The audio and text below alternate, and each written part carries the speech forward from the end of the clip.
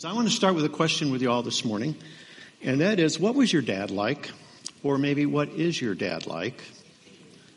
You know, was your dad a very involved dad? Was he a compassionate dad? A dad that you knew without a shadow of a doubt that he loved you with all of his heart? Was he the kind of dad, maybe, perhaps, that was too busy? Had a lot going on in his life. He was traveling a lot, perhaps, and you really didn't have a whole lot of special time with your dad. Maybe your dad was abusive. Perhaps you were abandoned by your dad. Perhaps your dad passed away earlier on in your life. And for some of you, many of your dads are long gone. But it's really interesting to be able to remember, involved dads are kind of a scarcity these days. There's some statistics that I found this week that was rather interesting. It says that in 1960, 10% of children today did not have an involved father. And now it says that 40% of children today have kind of a fatherless situation in their lives. It's been studied that involved fathers, kids have less behavioral problems. They're more likely to succeed academically. They seem to have better communication skills. And involved fathers are really great. I have a picture of my dad. My dad was a great guy. He was, some of you actually probably know my dad and mom. They were here at Cornerstone back about 12 to 15 years ago. My dad passed away about 12 years ago. And my dad really loved Jesus. But you know what I discovered? My dad wasn't perfect. And probably your dad wasn't either. I remember in the days when I was raising my kids, I would come to my kids and I would ask them, I said, how am I doing as a dad? And my son was very blunt and very honest, and he said, Dad, you know what? You try too hard. You're trying to be the perfect dad. And, there's no such thing as a perfect dad. And yet this morning, we're going to meet the perfect dad. I want to take you to a scripture in Romans chapter 8, verses 14 through 17. But I want to give you the big idea. The big idea this morning is this. In Christ, we exchange, or we leave Adam's family and join Christ's family. Now, the minute I saw Adam's family, I went back to that old TV show, right? When we think about Adam's family, we realize that the Adam's family was the family that Adam and Eve gave birth to, which was pretty dysfunctional, and it's been dysfunctional ever since, right? Because we were a part of Adam's family, but we've exchanged that, if you know Christ this morning, to be a part of his family, which was also maybe a little dysfunctional because we're all in it together, right? But by and large, we've been given a great opportunity to find new identity. So let's look at Romans 8, verses 14 through 17, and give yourself an opportunity to open up your Bibles or your text or your iPads or your phones. And let's read just those 3 verses. They're powerfully packed with some great stuff. He says to start out, for those who are led by the Spirit of God are the children of God. Their family. The Spirit you received does not make you slaves so that you live in fear again. Rather, the Spirit you received brought about your adoption to sonship, and by him we cry, Abba, Father. The Spirit himself testifies with our spirit that we are God's children. Now, if we are children, then we are heirs of God, and co-heirs with Christ. Indeed, we share in his sufferings in order that we may also share in his glory. Some great scripture there, and I want to unpack that for you this morning. And I want to start by looking at the concept of what it means to be led by the Spirit. He says, those who are led by the Spirit are sons of God. You have an identity here that if you are led by the Spirit, it confirms the fact that you are a son of God, that you are one of his sons, you're part of his family. Well, what does that look like? Because a lot of times we talk about being led by the Spirit and it just kind of gets a little mysterious at times. But I'm going to give you 3 basic things to think about when it comes to being led by the Spirit. The first one is that we can't be led by the Spirit unless his presence is actually in us. In verse 16, the Spirit himself identifies with our spirit that we are God's children. Is the Spirit living inside you this morning? Have you ever invited Jesus Christ into your life? Because when you do, the Spirit of Christ enters into your being, and you can't be led if he ain't there, right? So it's important that we know that we have the Spirit of God living within us. Secondly, we are led if we take direction from His Word. In Romans chapter 12, some of you know this scripture by heart. Be not conformed to the pattern of this world, but be transformed by what? The renewing of your mind. Then you'll be able to test and approve what God's will is. His good and pleasing will. See, we discover how to be led by going to the roadmap. We go to the roadmap, and what is it? It's Scripture. And he says, on a day-to-day basis, we are not to be conformed, but we're to be transformed by what? The renewing of our mind. We need to fill our hearts and minds with His truth. And when that truth is in us, and we focus on that, and we get involved in that, and obey that, and traffic in that, we're going to be led by the Spirit. So how much time we spend in the Word is really critical in order to be led by the Spirit. And if we're not spending more time than just what we're doing on Sunday morning, we're going to be in trouble, because it's really a constant battle day in and day out to feel led by the Spirit. Then thirdly, we are led when we recognize and obey His voice. In verse 16, it's really interesting. It says, the Spirit Himself testifies with our spirit that we are sons of God. There's that inner voice, that conscience, whatever you want to call it, that's there, that lives within us, that confirms the fact that He is there and He wants to speak to us. My question is, do you believe that the Holy Spirit still wants to speak to us? You know, you remember Elijah when he was on the mount, and he was just depressed beyond his mind, and there was all kinds of things going on, and the voice of God wasn't in the thunder, it wasn't in the storm, but it was in that still small voice. And I wonder how much we slow down to be led by the Spirit, to hear what the Spirit has to say. It's been fun for me. I know that it's really interesting. You know, when I was a pastor for 40 years now, it seems like, I would have devotional life, and I would have preparation for Scripture. But I was told when you kind of get into this retirement mode, your devotional life just almost opens up to you even more than ever before. And so it's been fun for me to just lay down on my bedroom floor. And I was doing that for a long time because I had vertigo for 2 years.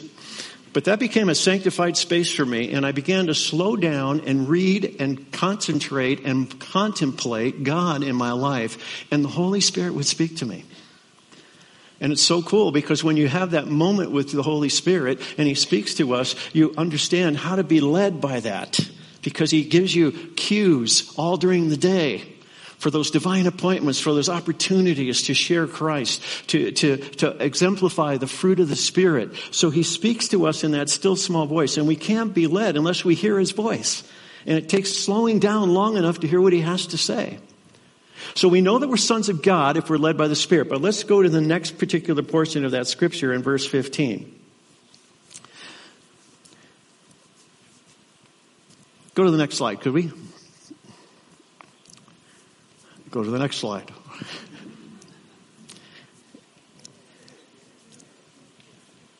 We go to this particular passage, and it's in verse 15. It says, the Spirit you received does not make you slaves so that you live in fear again. Rather, the Spirit you received brought about your adoption to sonship, and by Him we cry, Abba, Father. I want to talk about adoption for a moment, because I think adoption is such an incredibly important issue when it comes to our identity in Christ, okay?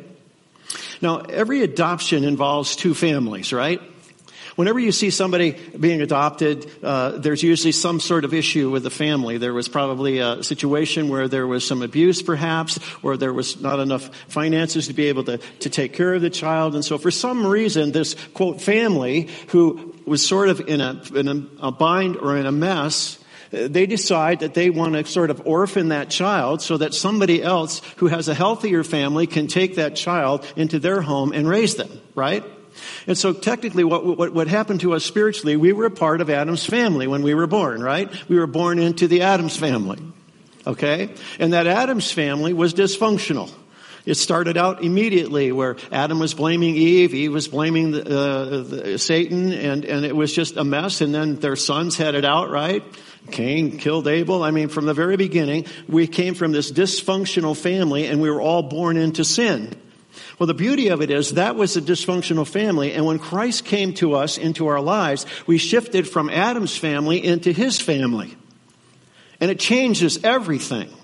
Everything. And let's talk about those changes, because I think there's something really, really important to discuss here. Because when you think about adoption, you think about it being a selective process. It's selective. You see, when you had your biological kids, you didn't select what you wanted, right? And for some of you, wish you could go back and change the gene pool, all right? But the point is, when you adopt, you find this child and you say, God, is this the child that you want me to have? And you embrace that child and you take them in. You grab onto them, you hold on to them, because it's a selective process. And I think when we think about spiritual adoption, it's a selective process. What do I mean by that? But Ephesians chapter 1 verse 4 says, He chose us in Him before the creation of the world to be holy and blameless in His sight. And you say, okay, Pastor Tom, explain predestination and election to me this morning. I'm going to leave that to Pastor Scott, because he's much smarter than I am. Yeah, now he's shaking his head. He's going to have to deal with that later. But the point is, if you know Christ this morning, He chose you.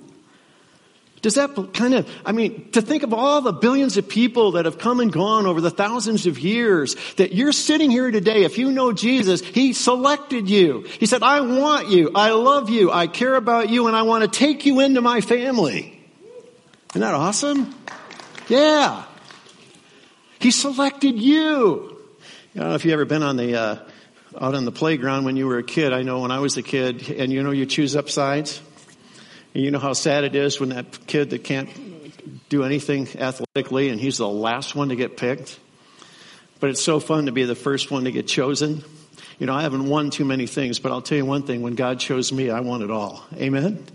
He chose you too. He chose you. It's a selective process. That's what I love about this whole concept of adoption spiritually. Then secondly, also, adoption is extremely expensive. You can ask Josh and Katie about that. You can ask John Dickerson, our old pastor, and his wife when they adopted a little gal from Haiti. It's an expensive issue. It costs a lot.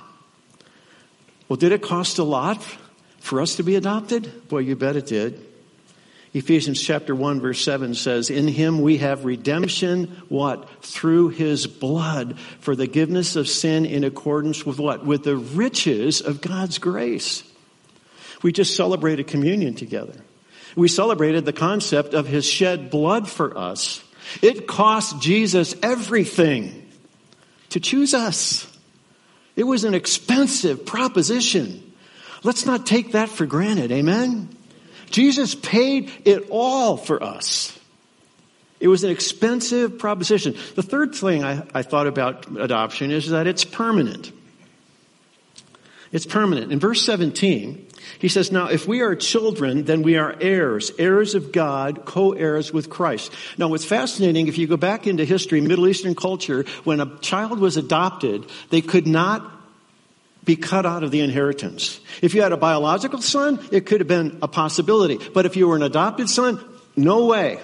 You are guaranteed an inheritance. It is totally permanent. It talks basically a little bit about what it means to have eternal security. Friend, when you accepted Christ into your life, you have a 100% guarantee that you are a joint heir with Christ to go to heaven when you die. It's powerful. But it's permanent. It's not something you can lose tomorrow and the next day, and then get it back, and then lose it and get it back. Once you're a part of the family, you're a part of the family. It's just like you who are blood relatives. It's in your blood, folks. And you want to say, oh, I don't want to be a part of the family, but sorry, biologically, you're a part of the family, right? Because your blood is flowing through the same blood that your parents are flowing through. It's permanent. Now, here's the fourth thing I thought about adoption, and that is that it's really beneficial.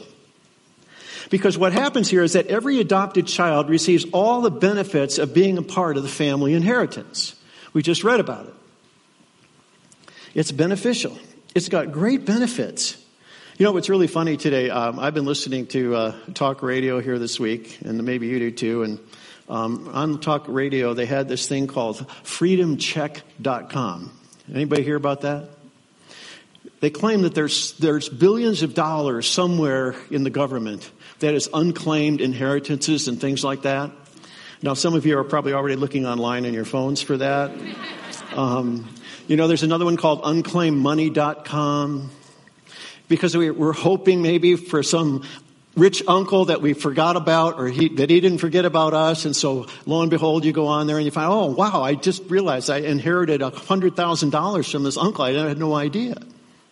Well, what's really awesome about being a child of God is that we get all the benefits. Just the other day, I almost hesitate sharing this, but remember I shared when I lay on the floor and I hear the Spirit speaking to me? 2 days ago, I broke down and cried because I was thinking about heaven. When you get to be our age, you start thinking more about heaven than when you were younger. As I was thinking about it, I thought, Lord, what's heaven like? And, it seems sort of, out there in space to me in some regards. And I know I'm excited about going, but there's a lot of unanswered questions. And you know what Jesus said to me that morning? He said, Tom, I got a special place just for you. I broke down and cried. In my Father's house, there are many mansions. I go to prepare a place for you.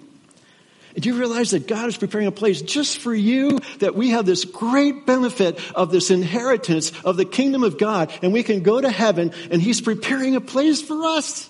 Is that awesome or what? And, I got tears of joy in my heart because I thought, you know what?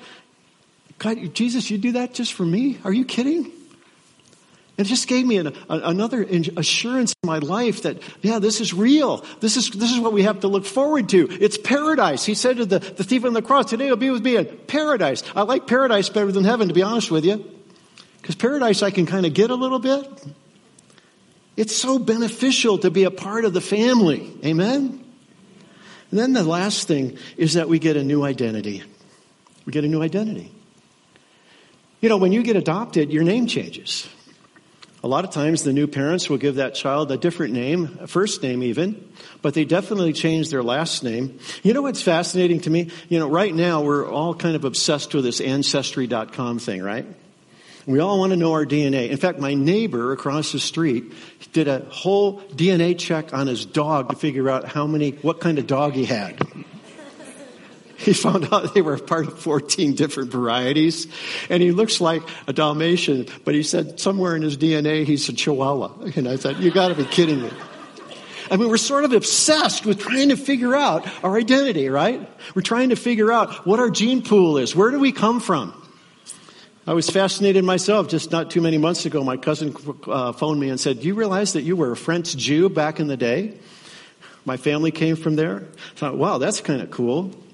But when you come to Christ, you get a whole new identity. What does 2 Corinthians 5:17 say? If any man be in Christ, what? He is a new creation. Old things have passed away. All things have become new. You know what? Your spiritual DNA, you don't have to worry about your identity anymore, because the blood of Jesus is flowing in your spiritual veins. You get it? Our DNA is already taken care of. We don't need to go figure out where our DNA has come from, because as a child of God, the price has been paid and we're allowing His blood to flow through our veins. Don't you love it? So what's my DNA? I'm a child of the King. I'm a son of God. I'm a part of His family. We don't often get that. We're still trying to figure out that our identity is in our job or in our circumstances or in our successes, when in reality it says, no, wait. Your identity, bottom line, it's the blood of Jesus flowing in our veins. A new identity. What a gift that is, especially if you come from a broken past. To know that when Jesus Christ came into your life, you're brand new. Old things have passed away and all things become new. Amen? Well, not only do we need to be led by the Spirit to be a part of the family, but we also are an adopted child of the family. But I love this part. We get a new dad. We get a new dad. I started this message by talking about dads and what your dad was like. And I love the passage of Scripture in verse 15 where it says, "For you did not receive a spirit that makes you a slave to fear, but you received a spirit of sonship. And by him we cry, Abba, Father." And most of you know that Abba, Father means daddy. Daddy. You know, when my dad passed away 12 years ago, my dad was a great guy. He loved Jesus. Some of you who knew him, he sang so loud it would scare you on Sunday morning. He would sit in the back row and he'd glad hand everybody in the church when he was over on Rosser. But my dad had his faults, and we struggled. I was the middle child. But you know, there's a lot of things that I was frustrated with my dad about that he didn't get, you know. He just never got it. And then he died. And then I thought, you know, my dad gets it now. Is that cool? But what it did also is that sometimes we use our earthly dad as an excuse. And we know that psychologists tell us that our earthly dads often reflect how we feel about our heavenly Father, right? And so when Dad passed away, he sort of got out of the way. Now this, bear with me. But he got out of the way so that I could go direct more to my heavenly daddy. Does that make sense? And so when, for several months after my dad passed away, you know how I would pray? I'd say, "Dear Daddy, dear Daddy." Because I realized that my perfect dad is my heavenly Father. So what kind of a father is he? Well, first of all, we talked about an uninvolved father. You can guarantee our heavenly daddy is involved. Right? He is involved. Maybe you had a dad that was never around. And consequently, you feel like sometimes God's never around. Maybe you never had a really close conversation with your dad. And yet God wants to be involved in our lives. And he wants us to communicate back and forth.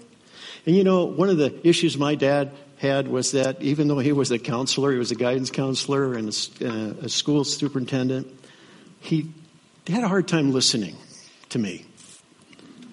And for a long time, it was really hard for me to even pray because I just felt like, God, do you really want to listen to me? And God said very clearly to me that I will never leave you nor forsake you. Of course I'm there. I'm always there for you. I'm always involved in your life. In fact, if you read Psalm 139, and I would challenge you to go back and read it again, you find a pretty involved dad right there. I mean, he knows everything about us. He knows when we sit down, when we rise up. He knows every word that proceeds out of our mouth. He knows our thoughts. He created us in our mother's womb. Our heavenly dad knows us like a book inside out, and he's involved in your life and wants intimacy with you. Behold, I stand at the door and knock. What? If any man hear my voice, I will enter into him and he with me. That's written to believers. He says, I want to have a relationship with you. I want to be involved in your life. And if you don't feel like God's involved in your life right now, there's an old saying, you know, if God's not there for you and you've lost that connection, who moved? It's not God. So we have an involved father. Secondly, he's not only involved dad, he's a liberating dad. You go back and we say, you're no longer a slave to fear. We sing that song. I love that song. See, when I was growing up, I would be in a bedroom on the other side of the upstairs. And I don't know about you, but I'd have some bad dreams, and then I'd wake up, and then we had an old crickety house, and you would hear these cracks, and I thought the boogeyman was coming upstairs, or he was hiding under my bed, and I would get scared. And so I would cry out to my dad. I'd say, Dad, are you awake? He'd go, uh-huh. That's all I needed. That's all I needed. I just needed to know my daddy was awake, and he was alert, and he was watching over me. And that gave me enough confidence to go back to sleep. You see, he's a liberating dad. He liberates us from the fear of the past. He liberates us from the fear of the present. And he can liberate us from the fear of the future. That's what it's all about. We have a Heavenly Father that is so incredibly powerful and so wants to be so intimate with us that when we cry out, he's always there for us. Amen?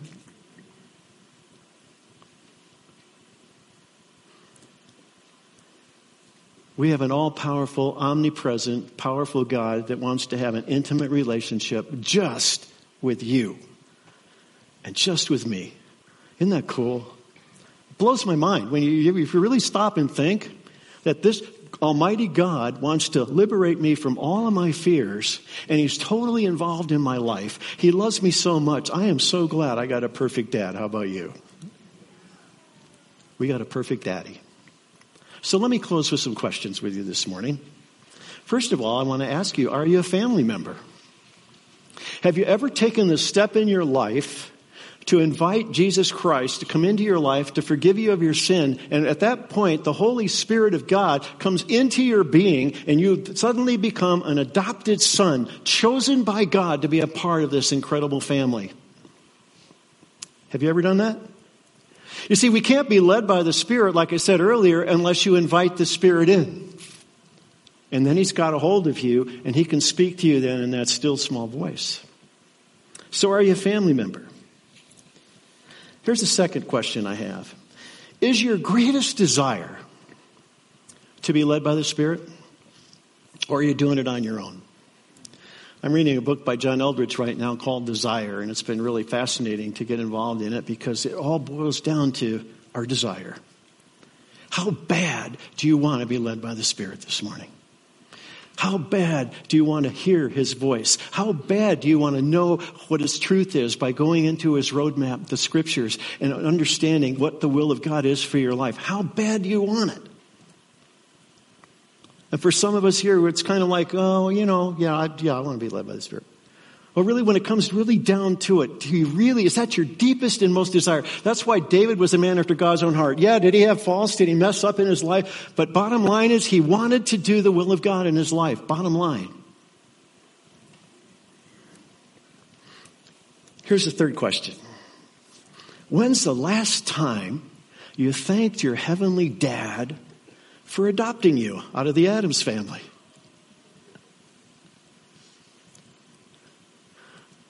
It's overwhelming to me as I studied this, and again, I was laying on my bedroom floor and I was contemplating this message, think, yeah, Daddy, you are so amazing. Thanks for doing this in my life. I mean, sometimes we just forget, don't we? We get so tied up in doing our thing spiritually, we just forget these big, incredible theological nuggets that just kind of go into our head, but we never really absorb them into heart. I'm adopted. I'm his kid. Amen. So let me give you some next steps as I close. Here's some ideas that I want to throw at you that you can kind of practically deal with. Number one is, are there some unresolved issues with your earthly dad? And he may be long gone. I would like you to think about identifying a next step to begin to reconcile those issues in your own life. You know, it took my dad actually passing away for me to reconcile this issue of his listening. And once I dealt with that, it really just exploded my connection with my heavenly dad. But we got to get that figured out. So I challenge you to think about, what is that step that I could take? And I know that for some of you, it's pretty convoluted and it's really difficult. But if you can just say, what's the next step? Is it a forgiveness step? Is it a letter to write? Is it a reconciliation time? What is that step that you need to take? Because those kinds of issues are often roadblocks to your heavenly daddy. And so we want to get rid of that. Here's the second step I want to challenge you to think about. The next time you pray, I ask you to just think about starting out with, Dear Daddy. It's something simple. But it sort of changes the flavor of that moment. And when I would say, dear Daddy, there was a sense of greater intimacy for a moment. When I go to Heavenly Father, it's like, okay, I've got this Almighty God, and He's up there, and He's all powerful, and can be almost a little distant. And it's not that I want to be irreverent, but when you say, dear Daddy, it sort of brings God down to earth into our being. So just a thought. And here's the third step: try rereading Psalms 139. It's obviously been one of my favorite passages of Scripture, and just allow yourself, put your name, when it talks about He wove you in your mother's womb, you say He wove Tom in his mother's womb, in his mom's womb. And personalize that and just allow that to just soak into your being. To realize what this Heavenly Father is all about. This Daddy who is so involved and so committed to you on a personal level. And I just challenge you to take that step. Read Psalms 139. Well, our big idea was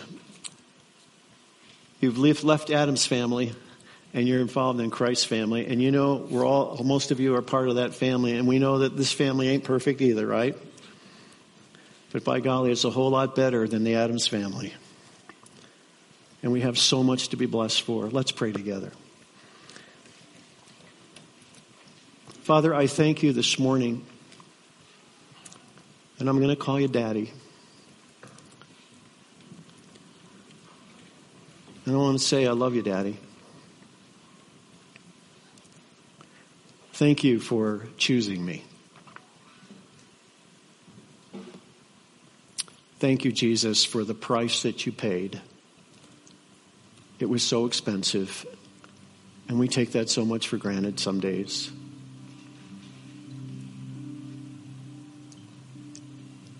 There may be somebody in the room this morning who's not a part of the family. Perhaps you've been contemplating it. And this morning would be a great morning for you to just say, Jesus, I want to be led by the Spirit. I want you to come into my life. Forgive me for my sin. I want to be a part of your family. I want to change my DNA. I want your blood to flow through my veins. I want to have purpose and reason in life. And I want a slice of that great inheritance called heaven. If that's the desire of your heart, you can pray that in your heart of hearts this morning, and you can walk out of here with a new identity. So, Lord, I thank you again for the sacrifice that you made just for me. And I know you're preparing a place for all of us as we sit here this morning in paradise. What a day that will be. Thank you, Jesus. In your name we pray. Amen. Thank you for listening to the audio from Cornerstone Church in Prescott, Arizona. For more information, visit us online at www.prescottcornerstone.com.